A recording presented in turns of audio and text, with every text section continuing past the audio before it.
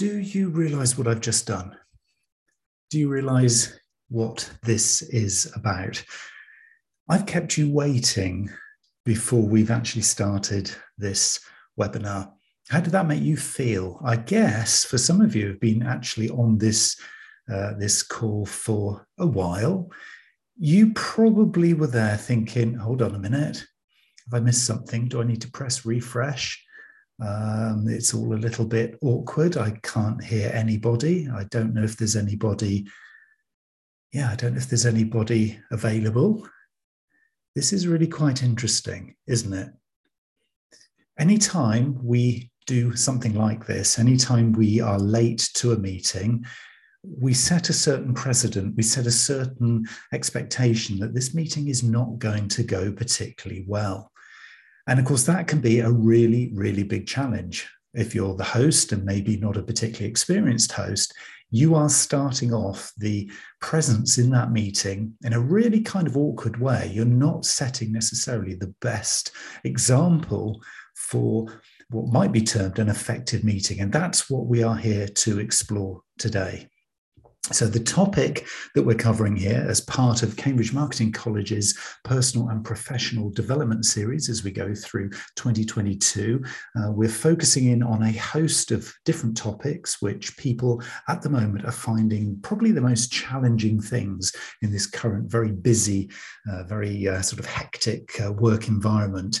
And by popular request, running more effective meetings has been a topic that we have realized is something that people are going to want to be focusing on and covering as we go through this year, because it is getting super, super complicated. We all know the basics of running a good meeting. Starting off with, actually, do I need a meeting at all? Is there something here that is going to be useful to me to actually, have a conversation, communication with other people? We also know that we should only really be inviting the right people who actually need to be there. And of course, having a clear agenda that we circulate in advance and coming up with some kind of schedule so that we know the right people are in the meeting at the right time. These are not kind of complicated things to do. But in the latest meetings that you've been in, what has that felt like? Obviously, I did a slightly contrived start to this particular meeting, if we could call it that, because I wanted to kind of maybe set a scene that was probably quite typical of a lot of meetings that we all attend. And of course, the lack of pre-planning can often mean that the meeting starts a little bit late. And if we don't set a positive and productive tone for the meeting, in other words, beginning on time, considering actually who is in the meeting and the strengths that they might be bringing to play here. And of course, what I haven't done here is formally invite you to contribute to this meeting. I haven't told you that there is a chat option here available. You can use the Q&A at the end of this particular presentation. But of course you can. And now I'm telling you that because obviously I'm playing catch up. But by not doing that professionally at the start of this, it's possibly left you thinking, hold on a minute, is this going to be all one way? Is he actually inviting me to contribute? I'm not really quite sure. So I consciously made this start of this particular webinar quite kind of chaotic. I haven't actually really described what we're going to be covering. I haven't given you an agenda of kind of what to expect. I haven't said who's on the call, how to kind of interact with them or not. I haven't really set expectations here. I haven't said that we're going to be recording this or we're not recording it. I haven't said about, who's going to be taking any notes if that is required. I haven't even encouraged you to take notes. And I also haven't really formally and officially invited you to put your questions or comments into the chat box or the Q&A at the end of the presentation. So how does that make you feel then as an attendee? It's kind of all the things that we know we should be doing, but how many people actually do that? So as we go through this particular presentation, and yes, I'll be serious for a moment now, there is a chat facility and we are going to do a Q&A at the end of this. So please do add any questions that you have into the menu bar And we can talk about any of the challenges that you've had, things that you observe as we go through some of these ideas and techniques that I want to share with you in terms of running more effective meetings. So I really, really would encourage you to do that.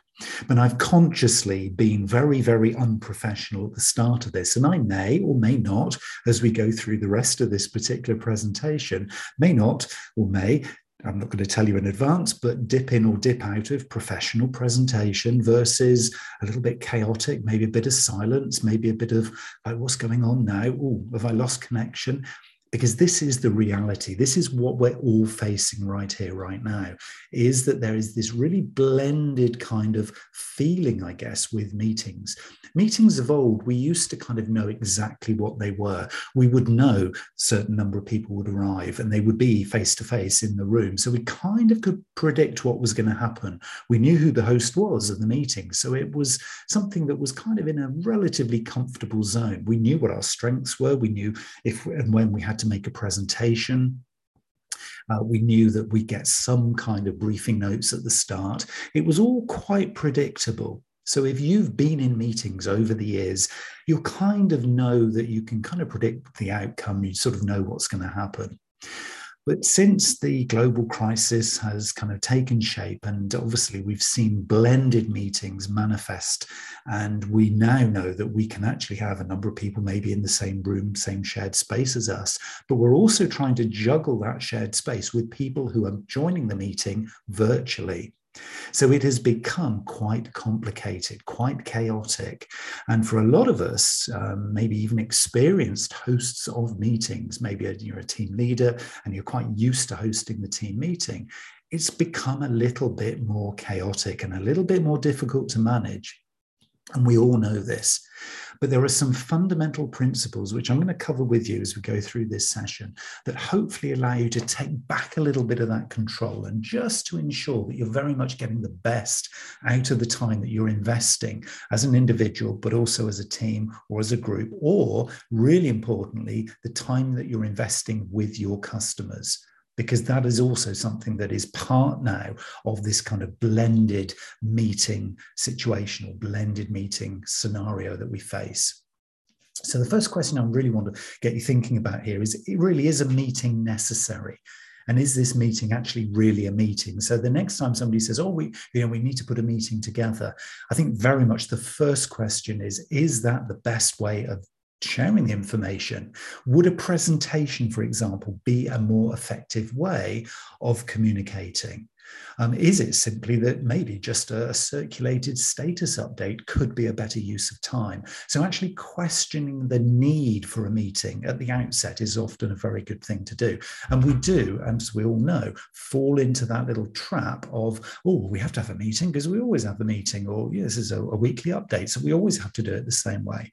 Maybe challenging that status quo could be an effective thing to begin to critique whether or not you're actually having too many meetings and whether those meetings are actually productive.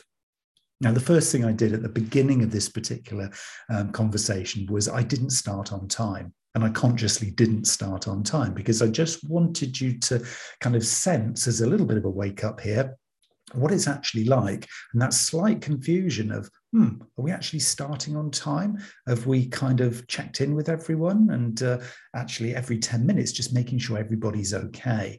And that would be one of my first little tips. A lot of the time, as hosts in meetings, we don't necessarily check in with everybody. We're trying to manage the noisy characters, and we'll explore those in a while. We're trying to kind of keep to the agenda because we've set that agenda. We want to make sure we've ticked all the boxes. And sometimes we can lose sight of maybe the quieter members of the meeting who might have something to contribute, but we didn't really check in with them until maybe right at the end. So starting on time and checking in with everybody is going to be a real kind of theme as we go through this, because it is super important. And another thing that we do need to check out here is whether or not the meeting is at the optimal time for everybody. Now, this is really, really important, because if the meeting isn't at the optimal time, particularly if you're talking with external stakeholders, so customers, suppliers, business partners, it's really important that you reflect a mutually convenient time. A lot of the time, I'm attending meetings where it's actually not that convenient for me. I've got international clients, and of course, I need to try and blend in that kind of working across time zones. I need to kind of blend my working life with their kind of time zones and their reality. So we have to be very, very mindful of the others who are involved in the meeting. Okay, so we'll explore how we can deal with that. And one of the great things that has come out quite recently from this, just a little question mark that's come up in the Q&A. Will we be sent the slides afterwards? Yes, Marjorie, the slides will become available to everybody who's registered. So yes, you don't have to take a load of notes, but hopefully if that is helpful to you, then please do so. But yes, the slides will be shared. The thing that's really come out of these blended meetings, and one of the key things that I've noticed in terms of the real quality of outputs, is the idea of the breakout. Okay, so this wasn't something really we'd use apart from maybe in a big meeting, maybe a big team meeting or an away day back in the day. Whereas now the power of breakouts, and if you've used Teams meetings and you've used Zoom and other services are available, you will have noticed that the breakout, particularly for larger groups, is becoming very, very in vogue, very, very in fashion. And I think that's one of the really great things, even for small meetings, the power of the breakout, where you break the meeting down into little kind of manageable bite-sized chunks. And that can often be a very useful way of managing it.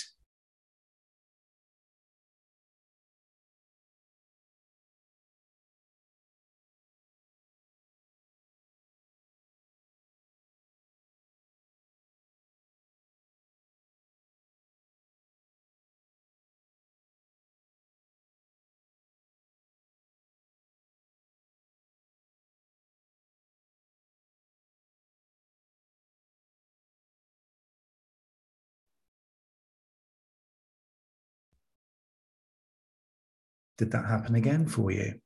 Was there some sort of, oh, hold on, have I lost connection? Oh, what's happening? What's going on?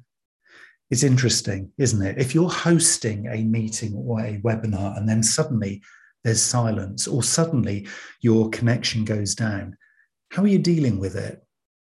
This is going to be something that we are going to explore. To me, it's a really kind of fascinating thing. The kind of the level of expectation of professionalism, I think, in some ways has actually dropped. Meeting expectations are kind of morphing into something quite different. We expect there to be moments of silence. I'm not going to do the little game playing that I've been doing anymore. I'm going to just stick with the presentation. We'll keep it professional from this point.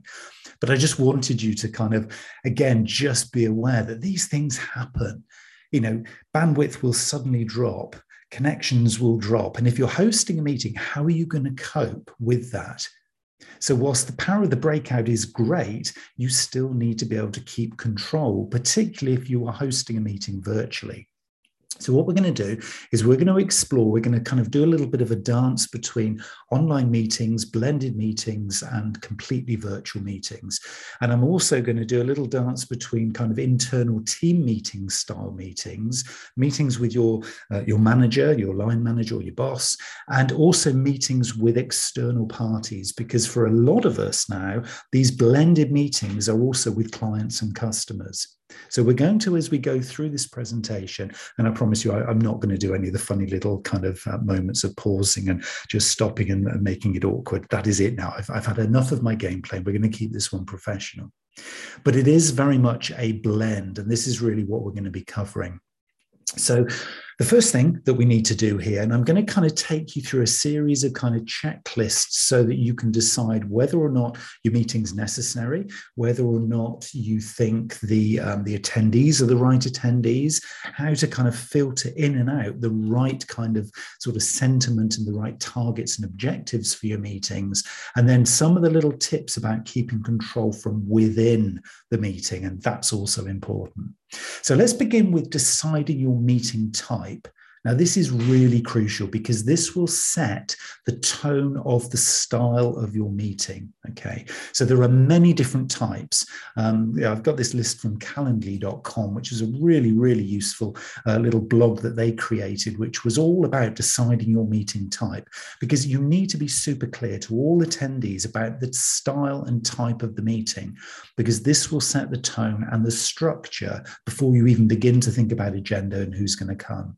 Okay, so the first thing to do is think about, is this a status update meeting? Is this a decision-making meeting? Are we trying to solve a problem in the meeting? Are we looking to build the team? So is this a team building meeting? Is it purely an information sharing meeting, or could it be something quite creative, an innovation meeting? So status updates are going to be very, very different to decision making. The format of the meeting, the structure, the style of the meeting is going to be very, very different, fundamentally different based on your choice. So status update, decision making, problem solving, team building, information sharing, or innovation. Now, of course, the length of the meeting is going to be very much dependent on this style of meeting. So you need to begin by stating very, very clearly, it's this type of meeting. And I'm not saying any one meeting is more effective than any others, but what I'm saying is that as soon as you decide the purpose, the core purpose of your meeting, things will begin to flow. If you just think of all meetings as being the same, then it's going to be quite hard to be anything other than quite sort of generalized and almost compromised in terms of the way your meeting is structured. But as soon as you decide what style of meeting, what type of meeting it is, you can then begin to create the right kind of framework, the right kind of length of meeting that will allow you to keep a lot of control over what actually happens. And of course, the one key thing here is to really be beginning to think about the attendee relationships that you have. Okay, so let's just kind of think about this from an external meeting perspective to begin with then. Okay, so this is a meeting, let's just use as an example, a meeting that is with an important customer, and maybe they are bringing in 2 or 3 colleagues. So you've got your core contact, and then you've got 2 or 3 colleagues that are coming into this meeting to have a meeting with you. Understanding where you and your organization is in the relationship with that customer is of paramount importance in terms of the way you shape and style the meeting. Now, what I always would recommend here is if you are talking about having a meeting with an external party, and this could be one or a number of people, is I would say begin by thinking, where are they on the customer journey with us? So what is the kind of the depth of professional intimacy that we actually have with this customer?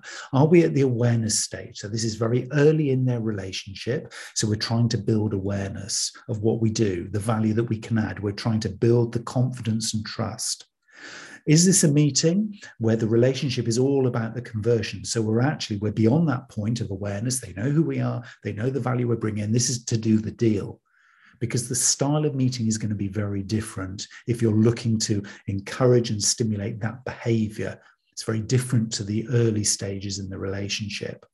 And is potentially this particular meeting at a level where the relationship is actually, post sale. So you already have an existing relationship with them. And this meeting is all about retaining that loyalty, retaining the advocacy, retaining the customer. So if it is, the style of your meeting is going to be very, very different.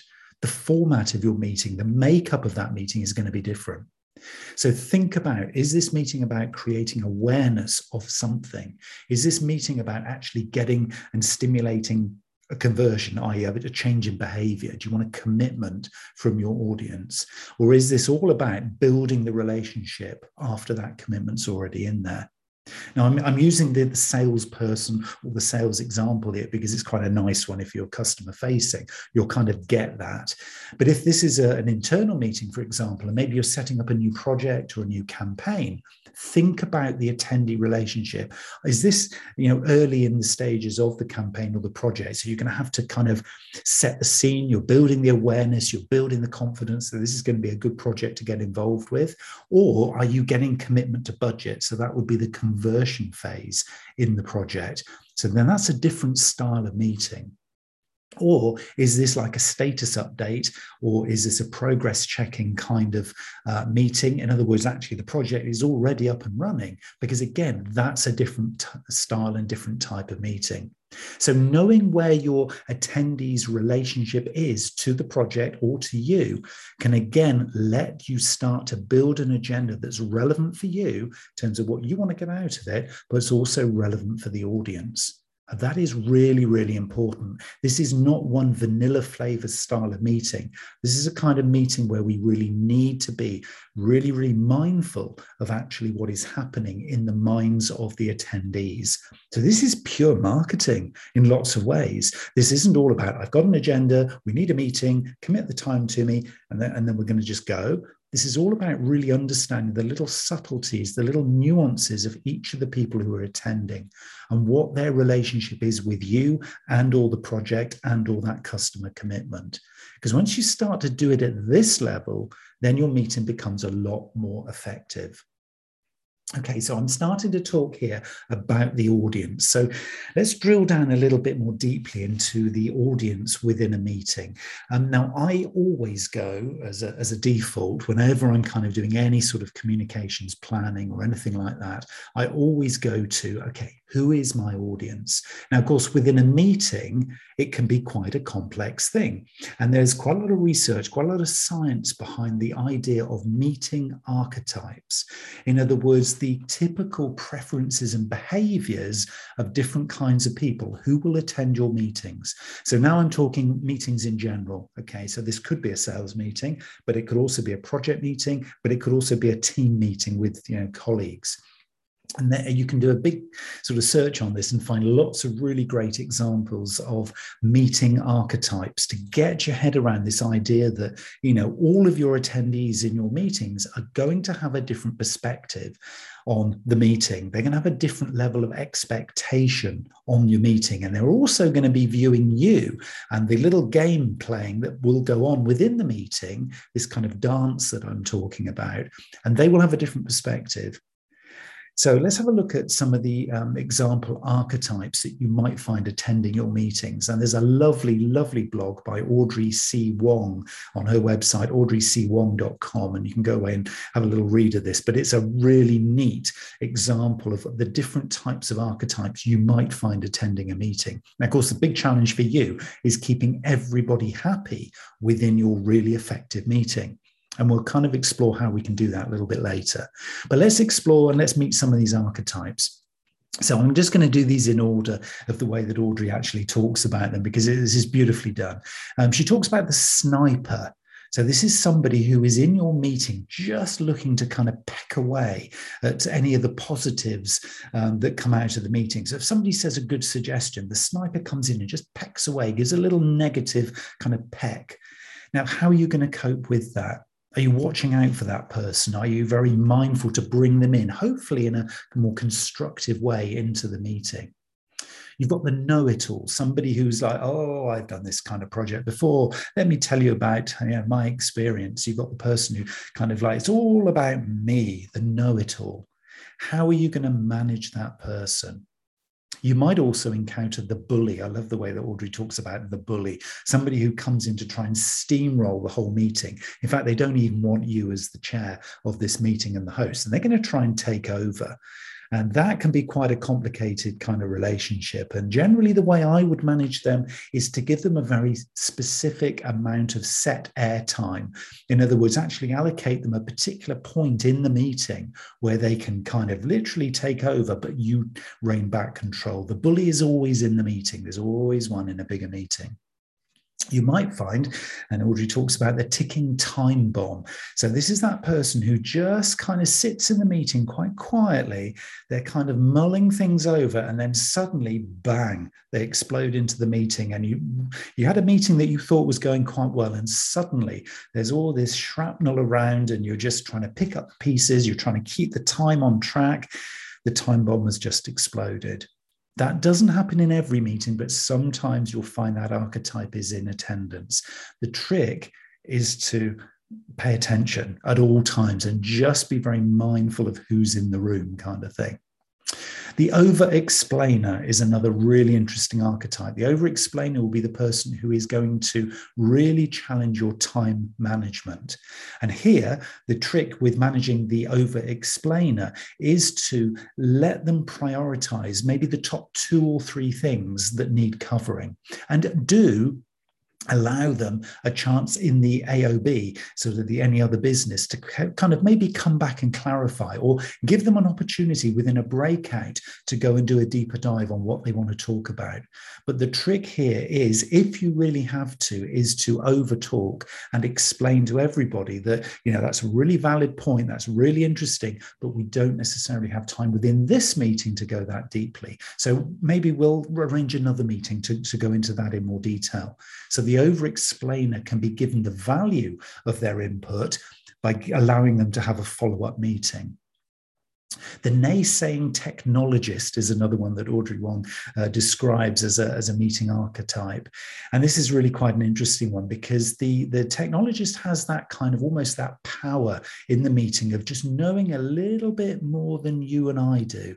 They're kind of there from a technical perspective, and they can always pull the rug out from under our feet. They can always just put that little kind of that moment in where people then start questioning the way that things are being discussed. So the trick with them is to try and get them on side early on. So maybe you have a pre-meeting. I'm going to talk about pre-meetings in a moment, but maybe have a pre-meeting with the naysaying technologist, so that they know that you get them. They know that you understand the value of their input, because there's an ego thing going on here with that archetype. There's also the spy. Now, the spy is a very interesting meeting archetype, in as much as you don't necessarily know what this alternate agenda is, but the spy, just by definition, will have another agenda. So it might be that they are looking to poach people from your project team to get them onto theirs. The spy might be somebody, particularly if this is an external meeting, who is here to glean a little bit more than you're aware of. So the spy can be managed by very much controlling the depth of the agenda and the topics that are going to be covered in the agenda for that meeting. If you have any queries or any kind of suspicions that there might be a spy in the room who's going to take some information out of the meeting and use it to the detriment of others, then it's often worth just keeping a very, very sort of fine balance, if you like, in terms of the level of detail that this meeting goes into. Always, always, always in your back pocket, you have the opportunity to say, I think we need to park that one for this meeting, but let's arrange another meeting. And that's a really, really key tip to effectively hosting a meeting where you have multiple archetypes like this, because it allows you then to just say, it's a valid point, but we're going to cover that another time. So if you feel there's a spy in the meeting, you can use that little technique. Another one which I find so amusing is the angry elder. Audrey Wong talks about the angry elder. And I guess in a lot of larger organizations, particularly well-established organizations, we've seen these characters. We know that they're here. And you can spot them a mile off. They're the ones who sit there with their arms folded and, oh, when we did it like this last time, that'll never work, because I know it'll never work. And they have this almost sort of innate bitterness inside them to kind of shoot you down if you come up with a good, innovative idea. Well, that'll never work. So again, with them, it's like, well, thank you very much for your input, but are there ways that we might be able to kind of turn this one around? So maybe reframing and rephrasing a question or a particular point of view and asking for their valuable, wise input, because if they are an elder in the organization, even though they might be bitter and twisted, you can often turn that one around by just giving them the opportunity to maybe reframe their answer. And the final one that Audrey talks about is in the typical meeting archetypes is the introvert. Now, I can really, really identify with this one, because this is me. I am the introvert in the archetype meeting setup. And the introvert typically is the one who's going to say very, very little, but when they do talk, it's worth listening. And the reason being is the introvert as a meeting archetype is the one who doesn't actually say a lot, but because they're actively listening and they're actively observing, they're often assimilating all the quality stuff from the noise that's going on around them. And because they're great reflectors, they often get misunderstood, or they often get missed out of the conversation. But Make sure if you're a meeting host, you can identify very, very quickly if you've got any introverts in the meeting, because they can be very, very valuable in terms of the summing up or the prioritizing or the cutting through the noise if it becomes a very busy, hectic meeting. Go to the introvert. They're your go-to for that kind of that cutting through the noise kind of perspective. So I just love those meeting archetypes from Audrey Wong. So if you want to read more about meeting archetypes, go to audreycwong.com and see what Audrey says on this topic. And there are many, many others. I found another very, very good example here from promptworks.com. And they talk about a number of other archetypes as well, things like the facilitator. Now, there are often facilitators who are very empathic types who you will encounter in meetings, and they want to be very inclusive. Now, this might be you, and inclusivity is a very, very strong skill, or it's a very, very strong technique to practice within an effective meeting. Being a facilitator means that you are inclusive. So you are encouraging the inputs based on the preferences of each individual. The facilitator will spot very, very quickly in the room or in the virtual meeting the people who have got something to add but are much more comfortable about reflecting. So the introverts, typically, they will find it very easy to spot the people who don't want to be in a big, noisy team. And they might decide to put them very quickly into breakouts, or they might give them the opportunity to reflect and then say, I'm going to come back to you towards the end of the meeting because, I think you're going to have a good sort of number of points that you'd like to make, but I'm going to give you some space and time. Because, of course, when we talk about particularly team meetings, we often kind of think of this kind of extrovert world where everybody's, chipping in, everybody's coming up with these great blue sky thoughts and ideas. And often for a lot of the meeting attendees, that isn't their preference. They're not of that archetype. And that can actually be quite discomforting and quite awkward for some people.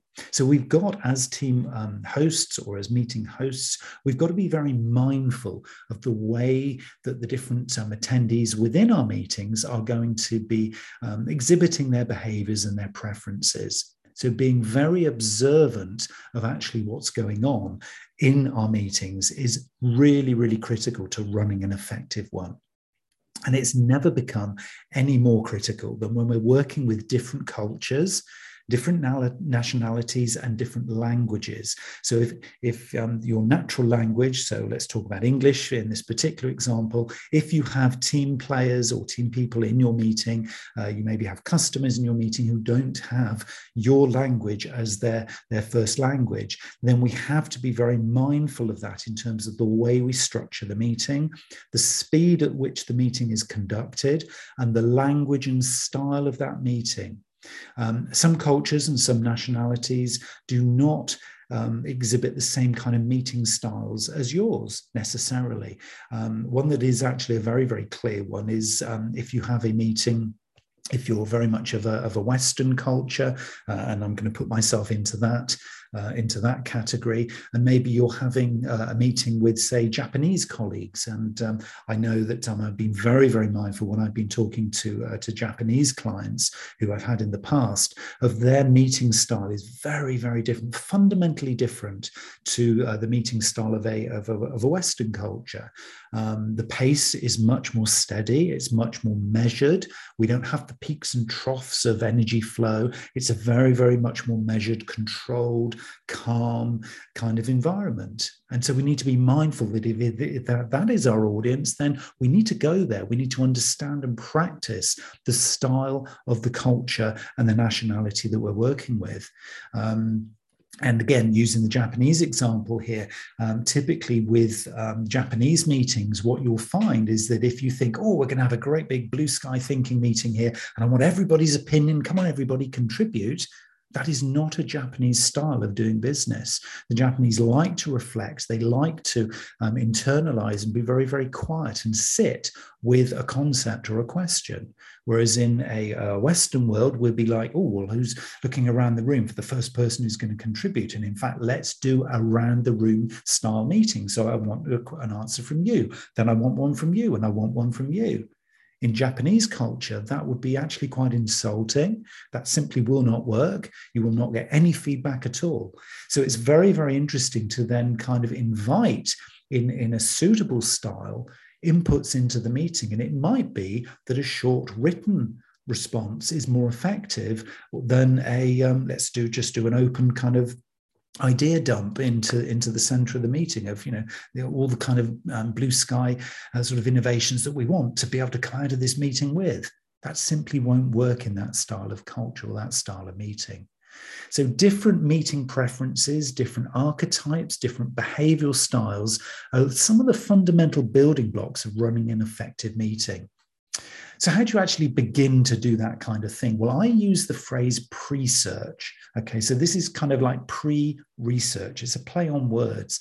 But particularly if you are encouraging people to attend a meeting or you're inviting people, and especially if they're external people, so they could be from your agency or they could be a business partner or a reseller or a customer, you need to do your pre-search. This is your pre-research to find out who is going to be in my meeting.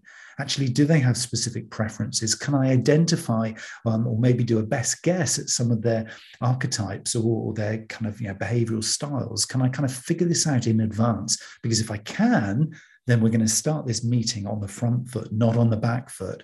Because the last thing you really want to be doing is trying to figure that out as you're controlling the time in the agenda. So do your pre-search. Look your people up on Google. Do maybe a pre-connection on LinkedIn. You can look at their other social media as well. Look at the business. Is there a particular style and tone of voice, maybe of this other business that you're going to be meeting with? Look at sort of the other colleagues who might be brought into the meeting. A lot of the time when you're working with external parties, what you might find in the meeting is it's not just your key contact who's going to attend. They might bring others in. So asking for the right people to be in on that meeting or that call is a really good way of at least gaining some sort of control over how this thing is going to work out. And of course, background knowledge like this allows you then to do away with all of that within the meeting, and you can have a deeper discussion. And what you're doing is you're actually elevating the meeting to the next level before you even start. So this is all about doing your homework, do your pre-search before you even begin to create the agenda. So knowing the preferences, knowing the archetypes, knowing a little bit about the background allows you to shape up the essence of what your meeting is going to be, which of course then brings in the whole subject of planning. And this becomes particularly important if you're planning an online meeting. So I'm going to focus a little bit more here on the blended or online meetings, because for a lot of us, this is kind of what it's all about right now, because only a few of us are now kind of going back into the sort of face-to-face meeting. So let's kind of focus on an online meeting in terms of planning. It reads across into kind of real world experience as well, but let's focus for the moment on online. So where are you in the customer or the other people's journey, or the sales process that we talked about before? And in fact, is this actually going to be focused on that? So in other words, have you got a very clear outcome that you want from the attendees? So do you want them to commit to something? Do you want the attendees to sign on the dotted line as to, okay, I'm committing to this project or to this sale? So what is the ultimate goal of the meeting? Do you need, as you go into creating the plan for your meeting and the agenda, do you need a pre-call with the attendees? Do you need to kind of preempt what is going to be done sort of upstream of the meeting? And who are you going to have on the call? And most importantly, why do you want them there in the meeting? If you can't answer the question, why is this person being invited? Then it's a very, very good sort of question to actually ask whether they need to be there at all. And if you're being invited to meetings, be quite stringent in the way that you critique the importance of an upcoming meeting. Don't just accept every meeting invitation. Get the meeting host to explain to you very, very clearly your inputs and the requirements of you being in that meeting, and also what would a great outcome be. Because if you can set that desired outcome, it's part of what I'm going to call here a valued contract with the attendees of the meeting. If there is no kind of agreement there as to what is a great outcome, what is the desired outcome of the meeting, then you must question really, why are we having a meeting at all? If it is just a bit of a catch up, Well, surely there's better ways of doing that. That's not actually a meeting. That's a catch up. That's a social call. And that might be more appropriate to where you are in that relationship. So be really, really critical, not negative, but critical, and balance off whether really you need a meeting of that sort of nature. And also, if it is an online meeting, are you ready to screen share? Have you got all of your assets all there ready to go? Because your time here needs to be an investment. Okay, this is not spending time in a meeting. This is investing time in a meeting. In other words, you and all the attendees need to see a positive outcome from however this meeting is going to shape up and how it's going to go.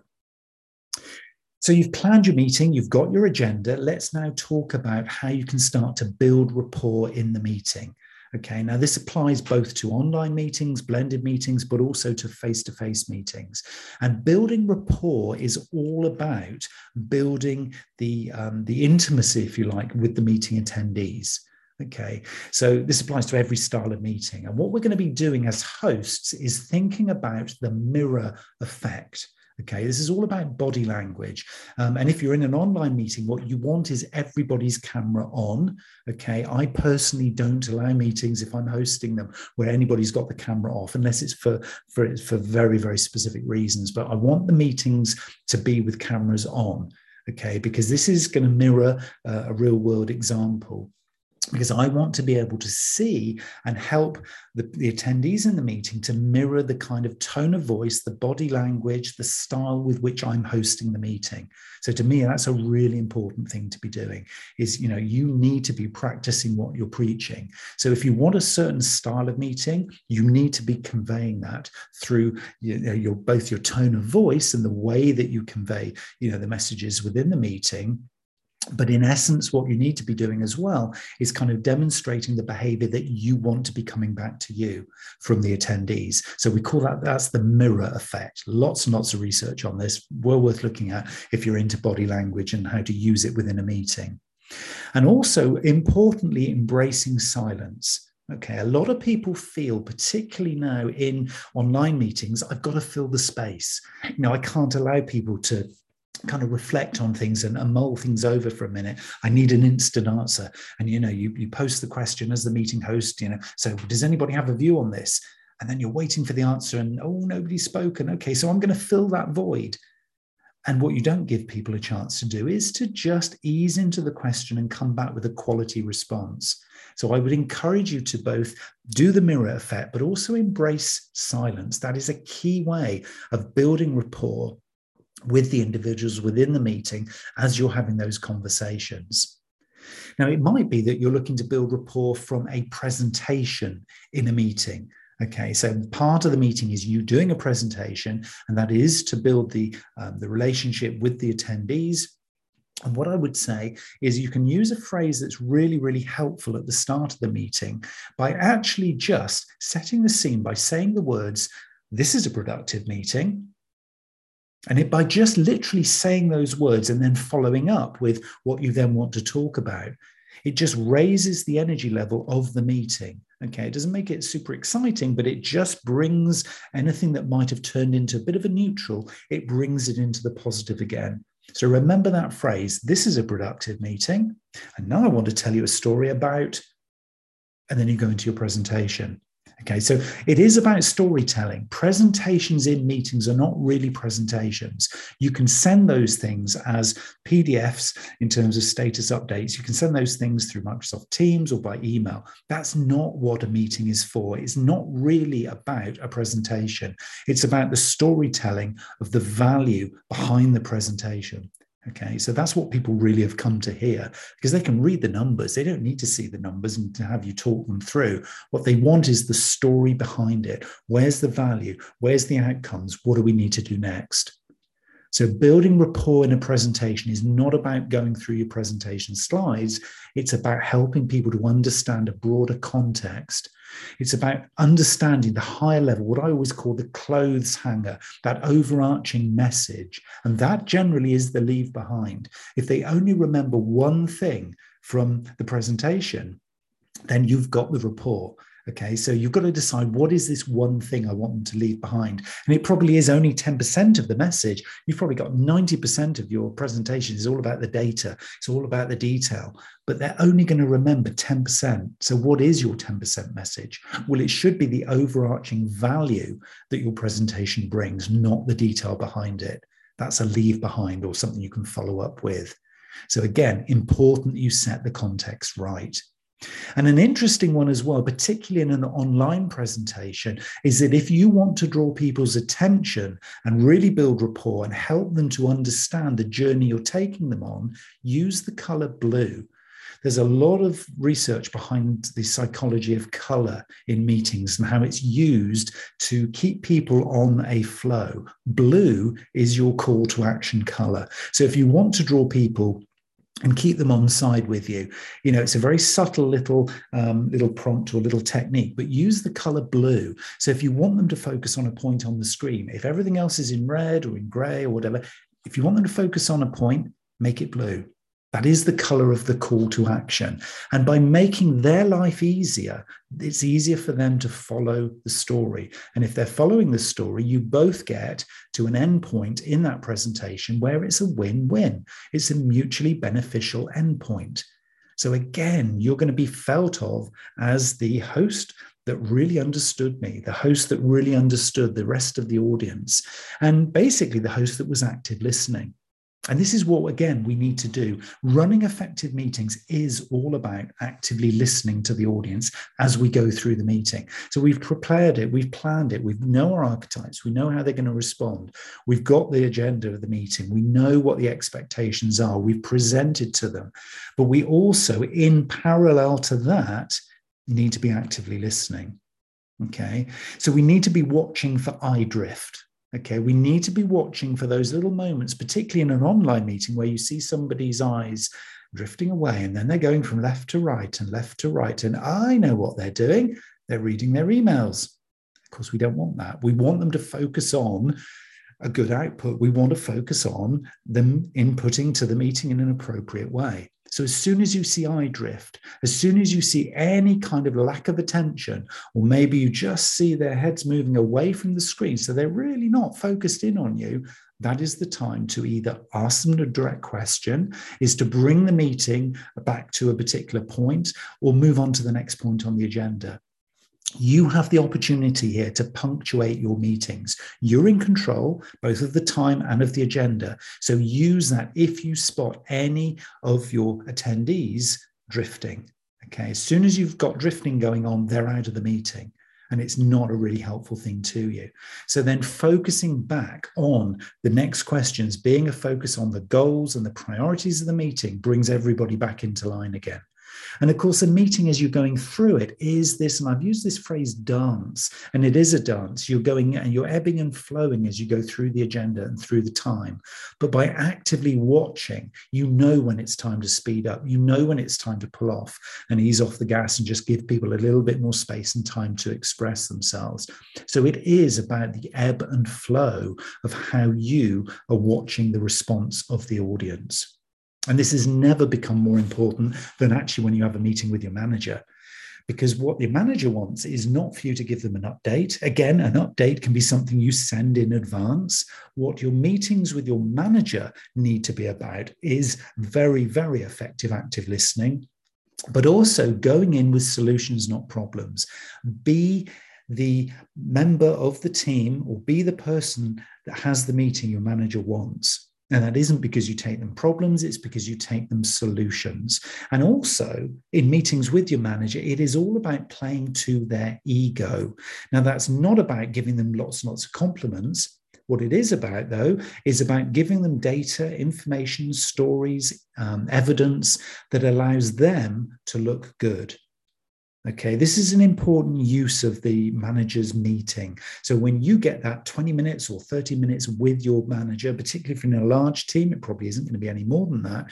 It's time to play to the manager's ego, feeding them with information that makes and helps them look good, helps you then to be the meeting your manager wants. because it's like every time I have that meeting with Neil, wow, he feeds me stuff that is just so useful, because then I can use that and I can look good.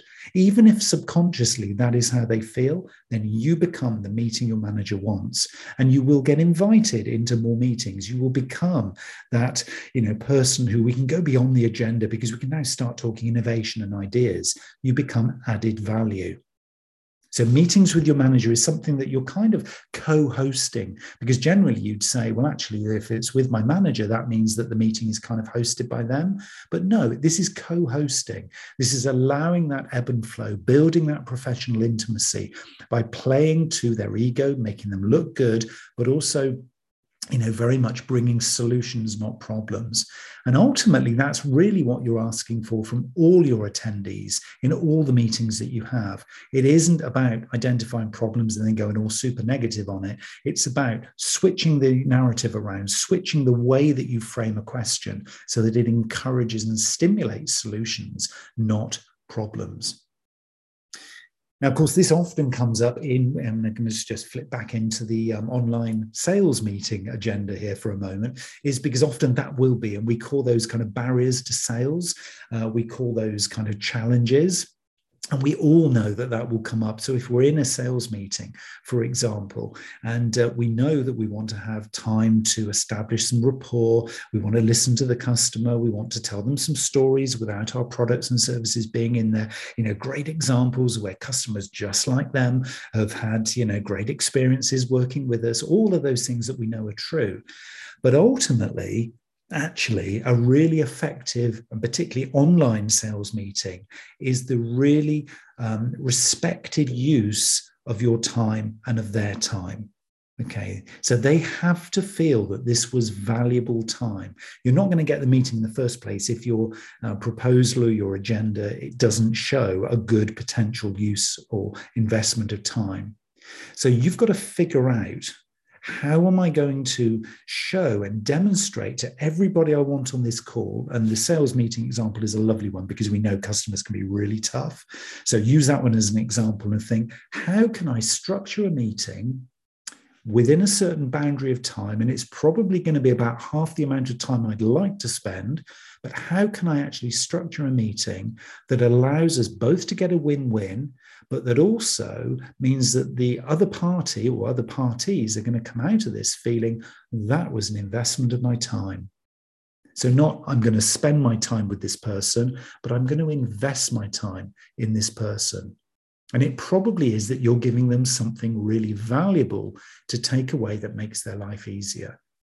And that will apply to internal meetings, team meetings, management meetings, meetings with your boss, as well as sales meetings. It's a really important way of dealing with that. So what we're left with then, towards the end of the meeting then, is how are we going to follow this thing up? Because the meeting, and a meeting in its own right, is only just a meeting. So some of the most effective meetings are not what actually happened within the meeting, but actually what happened afterwards. In other words, are we going to have a follow-up? Are we going to, take them to the next step on the customer journey or on the team journey? If they've got their screens on, which they probably have if it's an online meeting follow-up, then let's book those meetings in now. Let's book in that follow-up call. And let's agree how we're going to follow up, because it might be that that one meeting was plenty enough. We don't need to do another meeting. Actually, what we need to do is some project work, or what we need to do is do the deal and convert the sale into a sale. But interestingly, if we take the sales thing as an example, Marketing Wisdom did some research on how many deals are closed at the first meeting. And it turned out to be only 1 in 50 deals are closed upon the first meeting. So we have to exhibit patience here. So an effective meeting host isn't expecting to crack all the problems and solve the world's crises all in one meeting. So it's about figuring out, where does this meeting actually sit in a broader portfolio of meetings? Okay, don't necessarily think you can crack it all in one go, because you probably can't. So where does this meeting follow on to? What do I want all my meeting attendees to do next? How am I going to engage with them and follow up? Yes, I'll probably want to get some feedback on how do you think that meeting went? Did you enjoy it? What could I have done differently? All of those kind of feedback loops are really useful. But in terms of the practicality of the outcomes of the meeting, what do I want for that meeting next? It's a really, really important one to consider, because your meeting is just one part of a flow of communication. It is not the end game. Even if you're not familiar with running lots of meetings, know that the next step is going to be something else. It's going to be another form of sort of part of the journey. It's another step in the journey. So how do you actually effectively close a meeting? This is going to be the final bit that we're going to be talking about here, because effective meeting closure is actually as important, if not even more important, than the initial meeting agenda. Now, for a lot of people, that's pretty counterintuitive, because surely it can't be as important as what we're going to talk about. But actually, meeting closure is super, super important, because adding closure to the meeting agenda, maybe at least 5 minutes for closing the meeting successfully, positions you as a very competent, confident, and capable meeting host. So the most effective meetings obsess about how we're going to effectively close the meeting.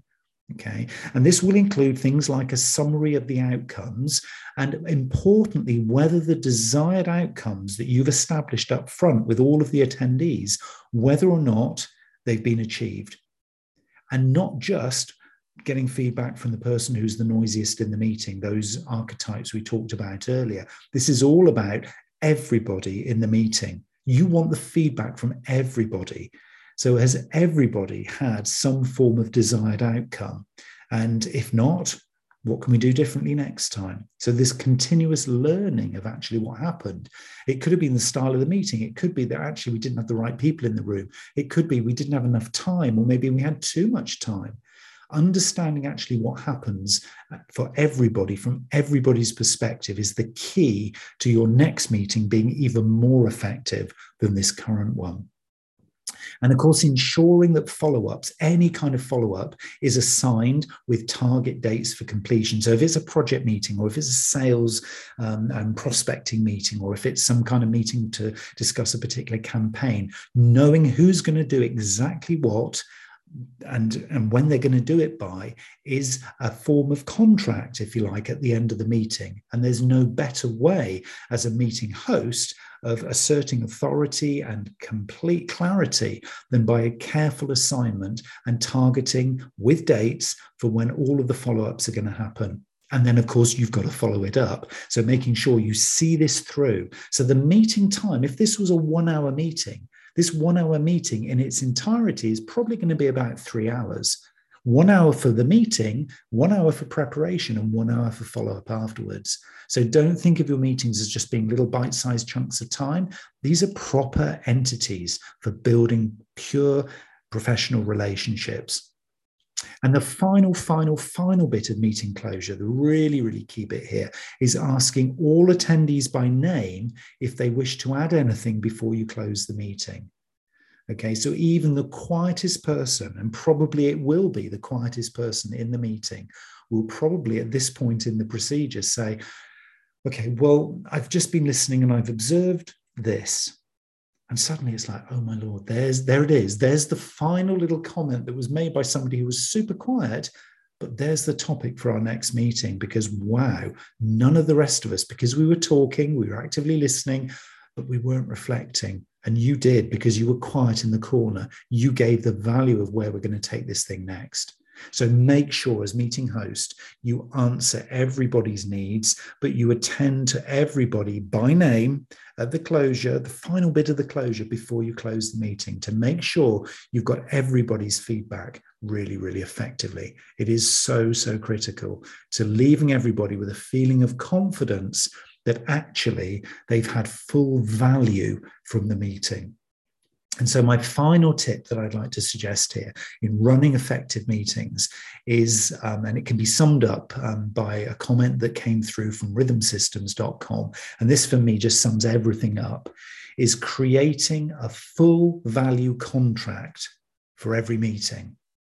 A full value contract for every meeting. In other words, everybody who attends in advance of the meeting can express a desired outcome for that meeting that gives a consistent and consensual win-win situation for you as the host. In other words, you find out exactly what a desired outcome would be for them, and you write that into a value contract in the meeting. Okay, so you set a contract with everyone who attends so that by the end of the meeting, you can then gauge whether everybody got the full value from that meeting. You don't have to do this formally. You can do this informally if it's people you're meeting consistently. But it's a really great mindset. It's a really great mantra for running effective meetings, particularly blended, sort of complicated, chaotic blended meetings that we're all in at these days. That getting a full contract, a full value contract for every meeting that you do allows you and everyone who attends to get the best possible value out of the conversations, the agenda, and the outputs from that meeting that they have. So to me, that's one of the really, really key things that we need to be focusing on as we go through the rest of this particular series. And you'll know that we have a number of different other sort of topics in this particular series. And I'm finding this really, really fascinating as we're kind of going off at little kind of tangents in this series, and really exploring some of the deeper kind of things that people are finding most challenging right now.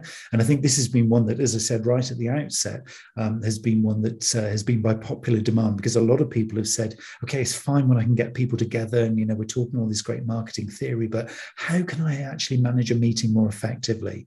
And so of course this is something we need to practice. All of the topics that we've been covering in this series so far this year, and we'll continue to run sort of through deeper into the year, are all about putting these things into practice.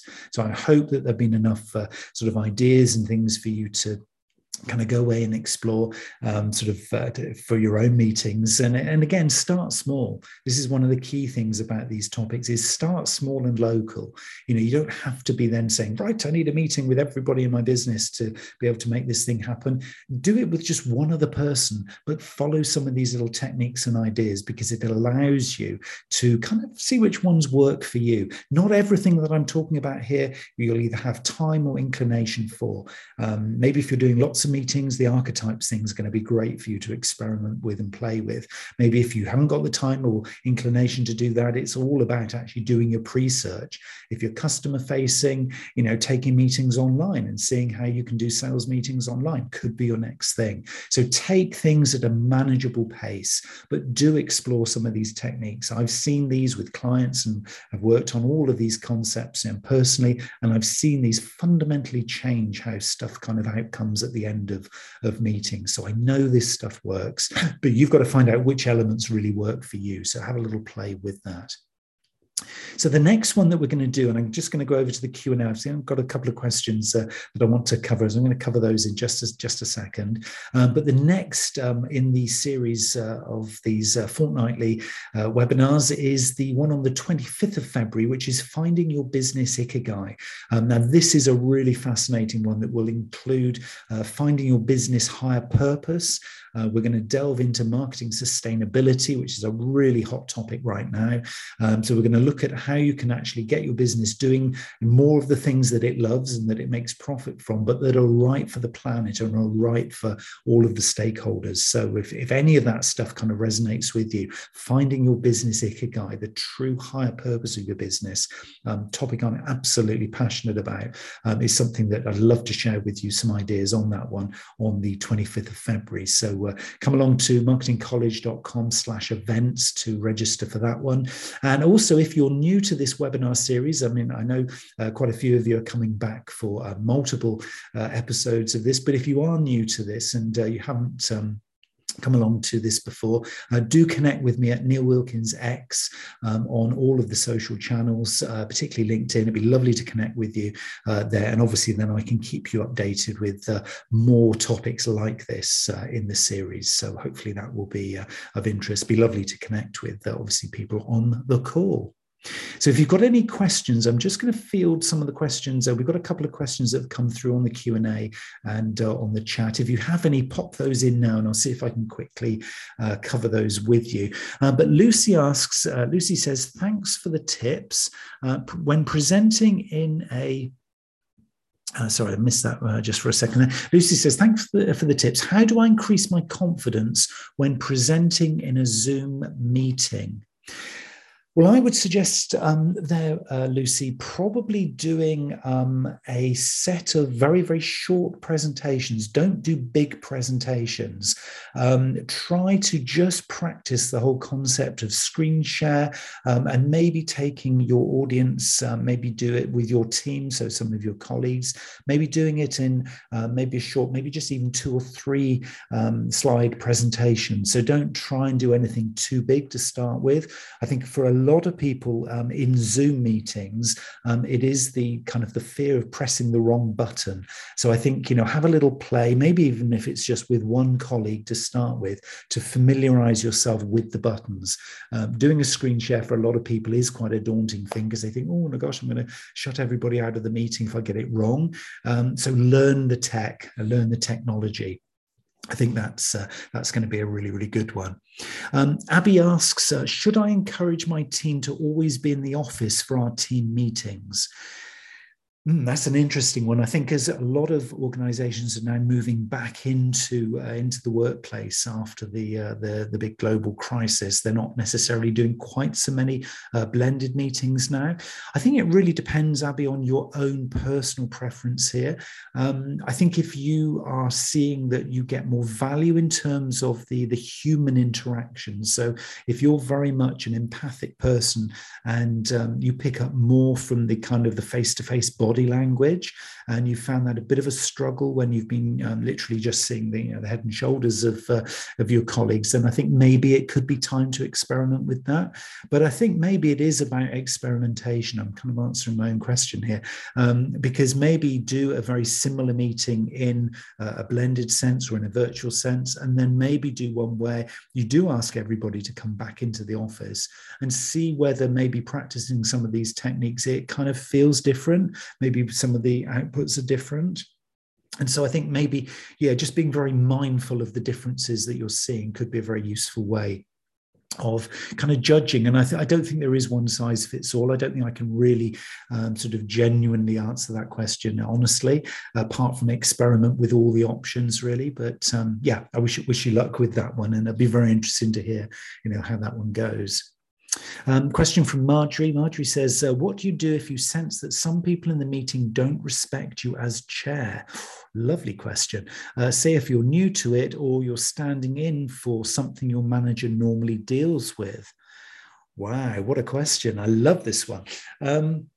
So it's all about respect. I always feel that respect comes from inclusion.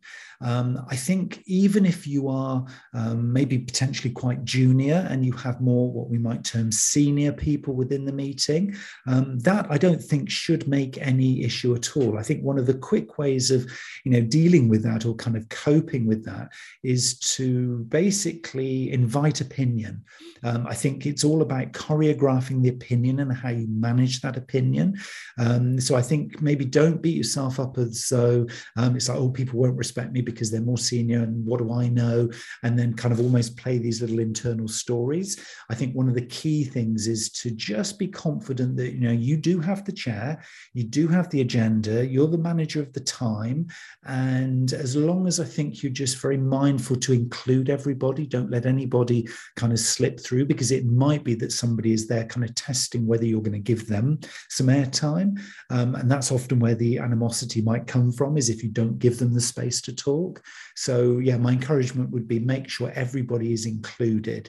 So be very inclusive as a chair if it isn't something that necessarily you're doing all the time. But lovely question. That's a great question.